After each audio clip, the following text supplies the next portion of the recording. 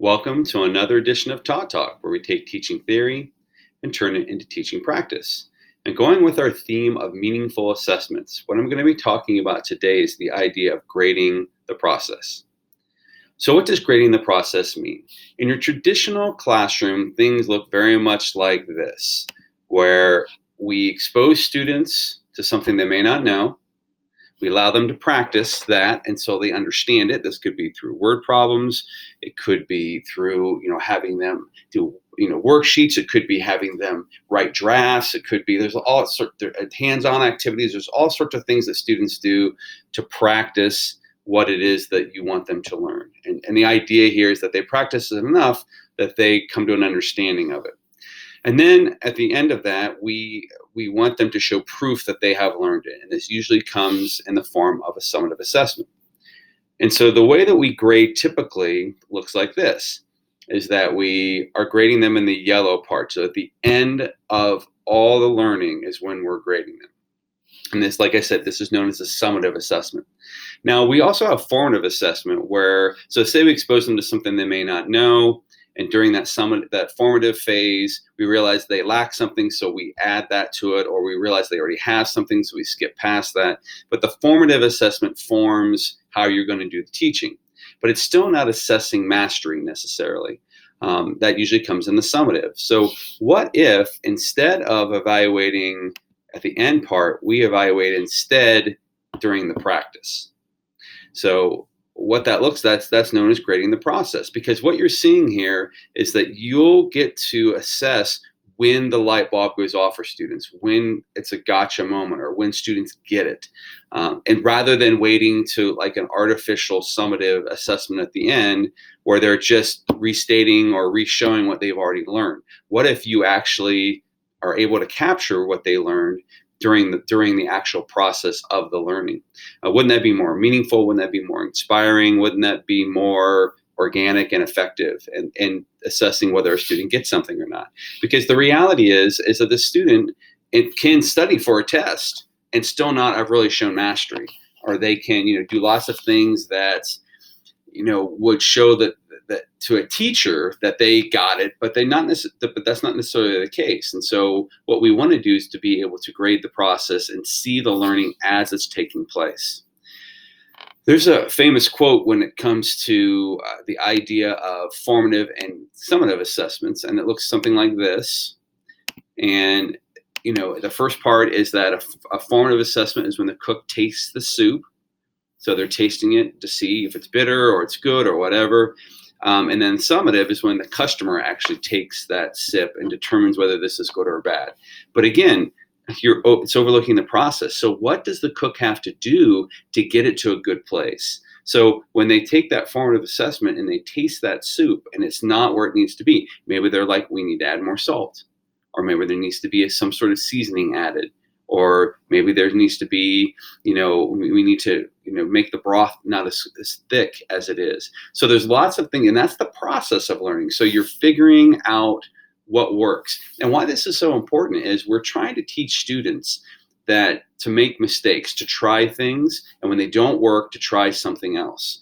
And that's what grading the process allows students to do, is it allows students to, make mistakes, and you're recording those mistakes as learning opportunities, as ways for them to gain an understanding of what it is that they're learning about.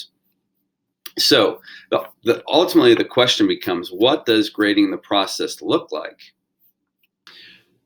Grading the process can take various forms, but here's an example of a sliding scale or a sliding rubric that you could use with students. So as you see here, we divided it into 4 topics. So there's explore and experiment, there's work effectively through changing priorities, there's view failure as an opportunity, there's drawing from strengths and adapts around weaknesses. So those are skills that you would be measuring. And the different progressions are progressing, meeting, and exceeding. And so typically in a summative assessment, we would state on the spectrum where students are. But what if instead you use the same rubric over the course of a week? And so what happens is you mark on March 12th that they are merely in the progressing part. But after a couple of days of practicing and doing what it is that they're learning, they have moved into the meeting it. And then they're still meeting it a few days later after that. But then some enlightenment happens, or something happens where students really get it at a different level and they go beyond what it is. They exceed, and so that would be on the record on the 18th. And so you see these X's kind of show you a progress. Now this is an ideal progress, but the progress could be on the after the 17th. Maybe they regress back a little bit because they're not be able to put it consistently into play, and the student may never reach the exceeding. But a teacher could use this rubric. They could observe classroom behavior and skills, and they could mark where their student is progressing on this. Another example would be this chart right here. And so on this, what you see is you have all the different tasks that students are going to be doing listed. And then you have who's responsible for that on the right-hand side. So we have Chad, Bonnie, Tracy, and Ben are the 4 students involved here. And it indicates who is responsible for what and how they're progressing. So the days at the bottom, where it says day 1, day 2, day 3, you would make a mark when students have mastered that or they have accomplished that, and then moving on to the next thing. And so what you're seeing here is that you're able to, using a graphic organizer, you're able to kind of capture the moments when those students get it, when they learn, when they have gotten it. And as a result, you're getting to really assess whether a student has mastered what it is that you intended them to master. It could be something as simple as just taking notes on what you observed. So in this case, on May 13th, the teacher took notes as they were observing what students were doing, and they saw that Devin was gathering information from a National Geographic website. He spent a good amount of time looking over the information. So that's a positive note that a teacher can go back and say, okay, Devin was doing what he was supposed to do. However, when he observed Andrea is copying and pasting the information she was finding into a research document, and the teacher made a note that they need to go back to make sure that Andrea is going to put that in her own words. So it could be that these observations eventually then get flipped into an assessment or a grade of whether they got it or not based upon how they're getting. So, and one way you could track that is something like this, where you are using, in this case, they're using a scale of EMPNL, which is that a student either exceeds, meets, progressing, or is very limited. And so you can see John, the first couple of days, John was just progressing towards what he needed to be, but eventually he met it and then exceeded it on the 26th. And notice he has blanks after his, and the other people, the reason why is because once John has shown he's gotten it, there's no reason to assess him any further. Other than to maybe see that he's doing consistently or able to put it into different situations. But that's he would display that with his E. So once you reach an E, there's no reason to go much further. So Chrissy has a very consistent progress where she's going, the first couple of days she's L's, the next 4 days she's P's, and she eventually gets up to an M. She never reaches that E, but that's okay. She's mastered what it is. She's just not exceeded it. And then you can see that some students may actually regress. So Logan, the first day is progressing, the second day he's met, but then maybe he slips up and is not able to show 3 days later that he really got this. So he slips back to progressing. And then the NA is just if you maybe didn't have a conversation or observe something that day, or a student might have been absent or something of that nature. But this is a graphic organizer for you to keep track of what you see in the classroom and where students are at, so you can properly assess them.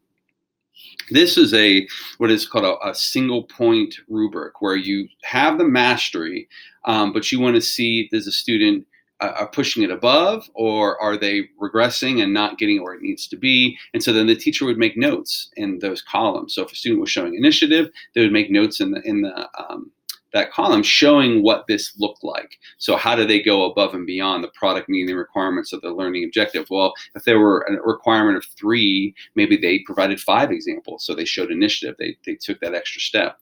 The progress might be the student doesn't quite have it yet. So when it said turn in all materials by the deadline and pace self well, it may be that the student did turn everything in, but the pacing could have been better because the student was doing a lot up until the very end. And so that would just show progress. But this is another way that you could observe progress and record that progress. And then this is, I use this for evaluating during a discussion of how students are doing. Because when students are giving discussions, again, they may show a lot of mastery in their comments. But then later when they take a test, they don't do as well or whatever, because the test is very artificial. This discussion is more organic. So in this, I have this the scale, the comprehension, application, analysis, and evaluation where students are.